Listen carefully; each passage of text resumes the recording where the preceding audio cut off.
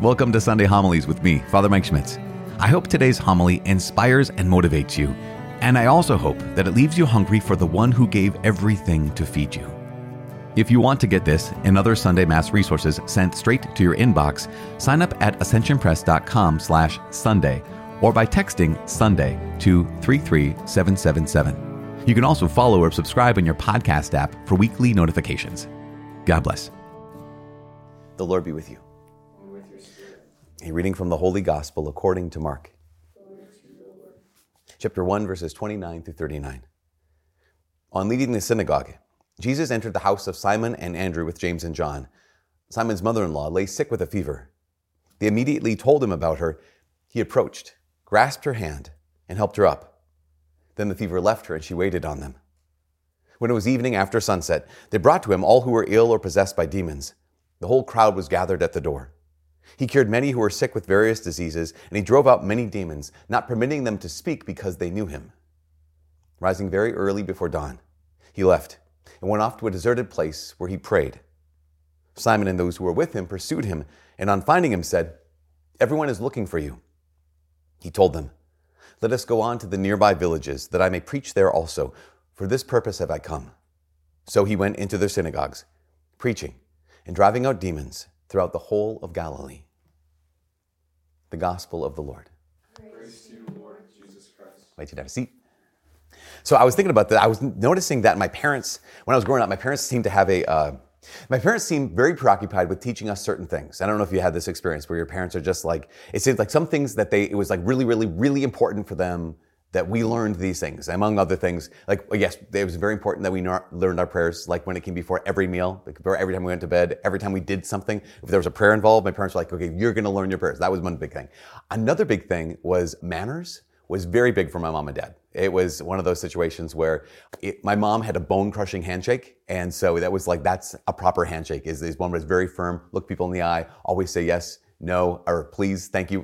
Basic stuff, but you couldn't get away with even kind of deviating from that even a little bit. So prayers were important, manners were important. Another one, it's actually maybe, this might have been the cardinal rule of my family. I guess working a lot is a thing. So there was no greater insult that my parents could say, or even we could say about each other, or anyone could say about another person, but that was worse than "you're lazy." Like that would be the worst thing. The worst thing our parents could say about any of us is, "Oh, so-and-so is being really lazy right now," or "you're just being lazy right now." That was like the worst. It was horrible. So it was very important, my family, my parents, that we learn our prayers, we learn manners, that we weren't lazy. But the thing that it seemed like they were just really, really obsessed with was that we needed to learn how to share. I don't know if you guys had the same kind of thing, but it's just one of those situations where it was like, oh my gosh, everything. If there's food, okay, share the food. Like that was the thing. Like, if there's clothes and your sibling could fit into the clothes, you share the clothes. If there were toys, 100%. You don't have any toys of your own. If you do, they also belong to everyone else. Friends, even my parents were very big, and I'm grateful for this because my older brother had all the friends, and so they were always telling my older brother, basically, let your little brother tag along because you're gonna kind of share your friends. Sharing was really, really important for my family. It was they were, as I said, preoccupied, maybe borderline obsessed with us learning to share. But I've noticed something. Actually two things about sharing. If someone doesn't want to share, this is not just my family, but this is everybody. If someone doesn't want to share, you can take something from them and give it to someone else, but you can't make them share. I think this is really important. If someone doesn't want to share, you can take the thing from them and give it to someone else, but you can't make a person share. And secondly, is you can't share what you don't have. Positively speaking, you could say, you can only share what you have. So these two things stuck with me, and I'm thinking about that in relation, we're in the middle of this series called Holy Moments. And it's based off of Matthew Kelly's book, Holy Moments, which is based off of another book called The Biggest Lie in the History of Christianity, which the biggest lie in the history of Christianity is that holiness is for other people, that sanctity is for someone else, not for us. And so we've been talking about this. We've been talking about the truth that actually what we've learned over the last few weeks is that holiness is possible. Not only is holiness possible for you, not for someone else. And holiness is possible for you right here, right now. Not some other life, not some other time, not some other environment or circumstance, but holiness is actually attainable. So why? Because A holy moment is simply an ordinary moment that's reconsidered. A holy moment is an ordinary moment where we realize God is present, God is active, and this moment is His. We also found out last week, and we talked about the fact that a holy moment is the present moment. That we can only actually find God if God is here. He's only here with us right now. If He's active, He's only active right now. And if this moment is going to be His, it's going to be right now and right here. So what do we need to do? We need to realize, make every moment a holy moment. Again, holiness is attainable and also holiness is desirable. That kind of life where we're living through life fully alive, filled with wonder, filled with astonishment, that's possible. So it's attainable and it's desirable. But we have to start, and this is the key. Sometimes I think we have to start by simply noticing. Because how does Matthew Kelly define a holy moment? He says, a holy moment is a single moment in which you open yourself to God. You make yourself available to Him, and setting aside personal preference and self-interest, for one moment, you do what you prayerfully believe God is calling you to do. So I'm thinking, I realize that a holy moment is a moment where you make yourself available. A holy moment is a shared moment.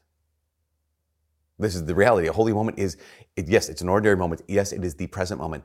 But a holy moment is a shared moment. What I mean by that is every time we live a holy moment, experience a holy moment, it means it's a generous moment and it's an honest moment. That's what a shared moment is. A shared moment is a generous moment and an honest moment. I'm thinking about this, especially when it comes to Jesus. If we look at the life of Jesus, we realize everything He did, He caused every ordinary moment to become a holy moment. Every moment, Jesus was in the present. And every moment that was a holy moment that Jesus created, it was a shared moment where He's just willing to be generous, willing to be honest. I mean, look at the gospel today. This is remarkable. Here's Jesus, comes to Capernaum. And here what happens? Well, they bring to Him Simon's mother-in-law. She's sick. So what does Jesus do? He shares. He shares His healing. They bring all the sick, all the people who are plagued by diseases, people who are plagued by demons. And what does He do? It says He healed them all. He drove out all the demons.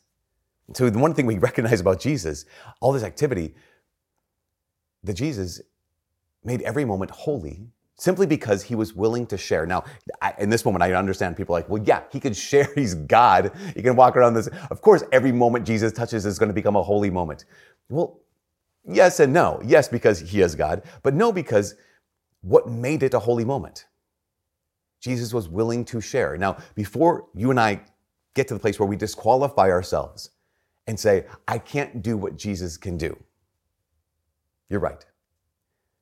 But realize that sharing, generosity, is really actually more simple than that.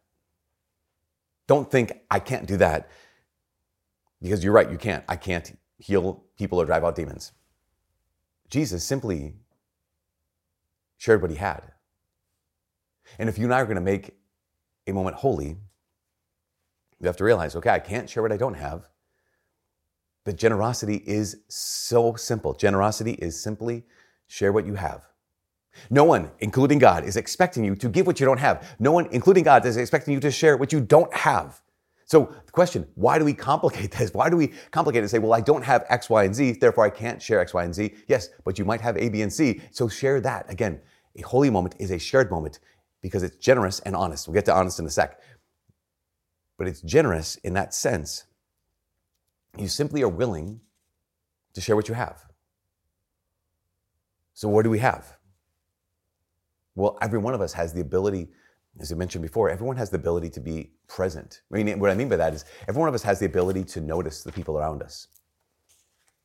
Every one of us has the ability to notice God around us. Remember, a holy moment is the moment we realize God is here, God is active, and this moment is His. So how about this? How about a holy moment being a shared moment is a moment where we're not only present, but we also look. We're not only present, but we also notice. So here at University of Minnesota Duluth, at the Newman Center, one of the things we say again and again is these three words. And these three words kind of repeat. They're kind of like a sub-motto of what it is to be part of the Catholic campus ministry here. And those three words are seen, known, and loved. And those words, I don't know if you've ever heard them before. You've heard the words before, I'm sure you know what they mean. But like we put them together because we realize that a lot of times this campus is filled with 12 to 14,000 people who every day walk through the hallways unseen. There's thousands of people across the street here from where we are right now who at this very moment feel like nobody knows them.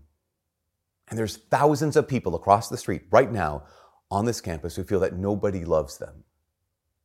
And so we keep repeating these words, seen, known, and loved, to remind us not only that, okay, you're seen and you're known and you're loved, but also someone has to be the one to see. Like someone has to be the one who's willing to get to know, and someone has to be the one who's willing to love. And so if that's going to be the case, the first step is what? The first step is look, right? The first step is look up. The first step is, how about this? Make eye contact. And this is one of the things, it might seem so small, but a holy moment is a shared moment. And it's one thing, I can just walk in my hallway, I can walk in my lane, I can only pay attention to my stuff, or I can look up and look someone in the eye. How about this? How about I can look up, look someone in the eye, and smile? Now, I understand that seems so small. It seems way too small. But that's where we have to start. Because if we're going to start with Jesus healed them all, drove out demons, and you're like, I can't do that. Okay. If I say, I think invitation for us to make every holy moment a shared moment, look people in the eye and smile. Am I going to disqualify? That's too small. This one's too big. Is this one too small? You know, I actually know people who have gone days, maybe even weeks, without anyone really looking them in the eye, without anyone actually saying their name, without anyone actually genuinely smiling at them. So maybe looking at someone in the eye and smiling at them, maybe that's small for you. That's not small for everyone. You can make an ordinary moment, the present moment, a holy moment, if we're willing to simply, again, share what you have, to smile. Because, I mean, this is what St. Paul even talks about. St. Paul is saying, I share what I have. He says, I offer the gospel free of charge. You know, Jesus in Matthew's Gospel, chapter 10, Jesus says, freely you have received, freely you are to give. So some of you know my friend Nick Davidson. Nick Davidson, actually, his nonprofit is called Freely Given Inc. So if you go to the website, freelygiveninc.com, Nick, he lives his life like this. He lives his life. If there's anything that makes Nick's life a holy life, his moments a holy moment, is because he is the definition of what it is to live a shared life, like a generous life. So right now, he and his wife and their 5 children are with a team of a bunch of other people from Minnesota who are living in Cambodia, and they're simply there, and they've moved there. They have completely transplanted themselves into the country of Cambodia simply because Nick and his wife, Jacelyn, and his family believe that they have freely been given the grace of Jesus Christ, the truth of the gospel, like St. Paul is saying today, where he says, I offer the gospel free of charge, because he's been given God's grace free of charge. He's like, yeah, it's worth it now for us to leave everything, everyone who knows us, everyone who supports us and loves us, to go to Cambodia, because those people there, they also need to know about the grace of Jesus Christ. Because why? Because they live holy moments, and holy moments are shared moments. And shared moments are generous moments. And so one of Nick's principles, even before he left to go to Cambodia, one of his principles that he would talk to everyone about is he says, okay, here's what the thing. If you find yourself in front of someone who's in need, and you reach into your pocket and you realize you have maybe 2, 3 bills, and there's the $1 bill, the $5 bill, the $20 bill, maybe even, who knows, a $100 bill. Nick's perspective, and this is from someone who doesn't have any money. Nick's perspective is always this. He says, always, this is the policy, always give the big bill. Here's someone, and you're going to help them out. You've got a 20 and a 5. Always give the big bill. Here's someone, you're going to help them out. You have a $100 bill. He says, always give the big bill. And now, what's fascinating, I think, is the number of people who come up to me and say, oh, Nick is your friend. I'm like, yeah, of course he is. And they said, the big bill thing has changed my life. I mean, I don't know. Honestly, last week, someone came up to me, and I've never met them before, and they said, Nick Davidson told me about the big bill thing, and it's changed my life. Because they say, I find myself in these places where I want to help. And I want to help in a small way. But I hear Nick's voice saying, give the big bill.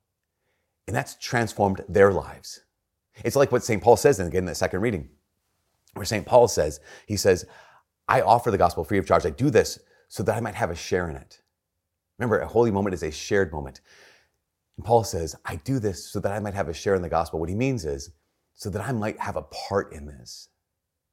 Because every time You and I live a holy moment. That holy moment being a shared moment. Remember, what is it? God is here. God is active. And this moment is his. We actually get to participate in what God is doing by being generous.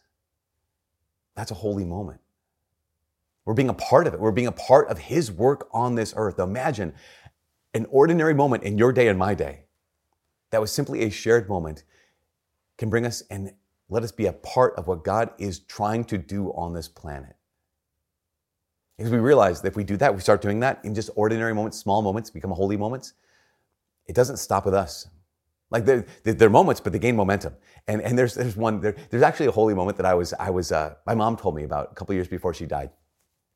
She shared that when she and my dad got married, she was a nurse and they moved to Chicago because my dad was in the middle of medical school. And so he had just started rotations. And so no more just classes, but it was kind of like this chaotic schedule.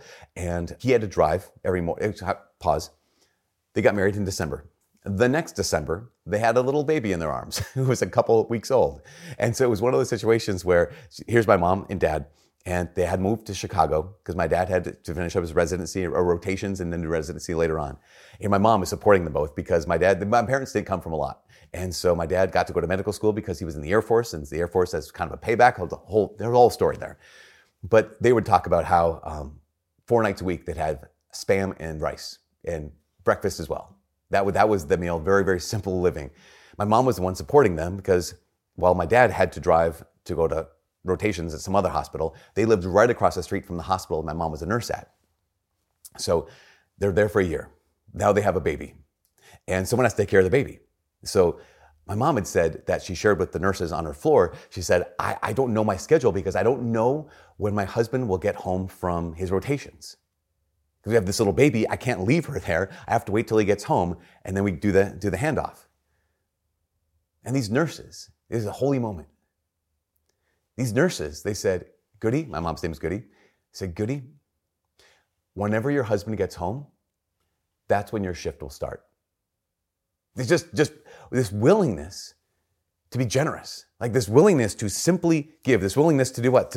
Willingness to simply share what they had. Because why? Because holy moments are shared moments, and we can only share what we have. But here's the crazy thing. Holy moments are not just about activity. They're not just about service. They're also about sharing the heart. That's why holy moments are not only shared moments when it comes to being generous, but holy moments are also shared moments when it comes to being honest. Jesus in the gospel today, he's busy, right? He's giving what he has. He's giving healing, he's giving hope, he's giving joy. But at one point, he does something very peculiar. At one point, he leaves and he goes to pray. Now, you might not think that's weird because you've probably grown up hearing that Jesus always goes off to pray, and he did. But what I find is interesting is, how did Jesus pray? I don't know if you've ever asked that question, like, why did Jesus have to pray? Because I know how I have to pray. I know how we typically pray. We pray because we need Google, or we need Google Maps, or we need the ATM. Like, that's right? So we need Google, like, God, I need an answer. Or we need Google Maps, like, God, what's my direction? Help me get this place. Or we need the ATM. God, come and help me, right? These are kind of our typical ways that we pray. But Jesus didn't need that, right? He didn't need God as Google or Google Maps. He knew he was God, so he already knew stuff. He already knew where he was going. He knew what he was about. He didn't need necessarily help. Why would Jesus pray? He took time to do it. And we realize that Jesus prayed because he wanted to spend time with his Father. So what did that prayer look like? It could look like many, many different ways. But one thing for sure is we know that prayer of Jesus was honest. Even go to the Garden of Gethsemane, where Jesus goes into prayer with his Father. And he doesn't say, God, Father, I love this. This is the best ever. While internally he's saying, like, I wish this cup would pass from me. Not my will, but your will be done. Jesus, his prayer to the Father was completely honest, which is so different than our prayer half the time. I think too many of us, maybe when you start your prayer life, maybe your prayer life at the beginning was marked by like ease. Maybe your prayer at the beginning was marked by these consolations. Maybe your prayer at the beginning was marked by all these graces. And so you're just thinking like, God, this is great. Your prayer is flowing. And then what happens a lot of times in people's lives is then we encounter some kind of pain. We encounter some kind of suffering. We encounter something that we don't like, and we stop talking to God about it. Like, so we talk to God about everything except the thing that's most heavily on our heart. We find ourselves doing this, especially if you want to be a good person, right? Especially if you want to be someone who gets close to the Lord. Sometimes we think like, well, this thing is agonizing, this thing's breaking my heart, but I can't talk to God about it because he probably doesn't want to hear about this. Now, this might never have been you, but this is a temptation for so many people. Where we talk to God when something's happening, we have some kind of pain, we have some kind of heartbreak, we have some kind of thing that's distressing us, and we think, it's big for my heart, but it's too small for Jesus. And so again, we end up talking to God about everything but. We say, oh God, this is great. Things are great. God, you are great. Instead of actually being honest. Because meanwhile, our hearts are breaking. Meanwhile, our life is breaking. It's one of the reasons why I love the first reading today from the book of Job. Job's life has fallen apart. Job is being crushed. And what does Job say? It doesn't say, God, it's all good. I get it. Job says, I've forgotten what happiness is. God, it would have been better for me if I'd never been born. God, this is actually where my heart is. So here's my invitation for all of us. To let those dark moments be holy moments.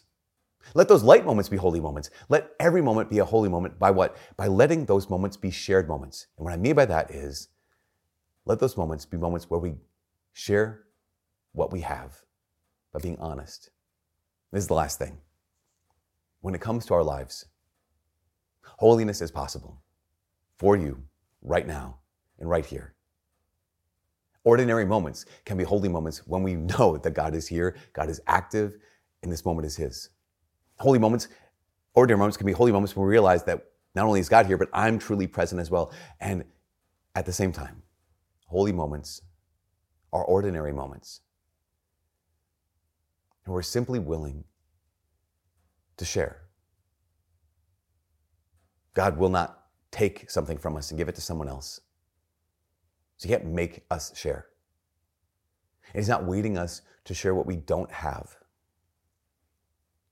But holy moments are generous moments where you share what you have.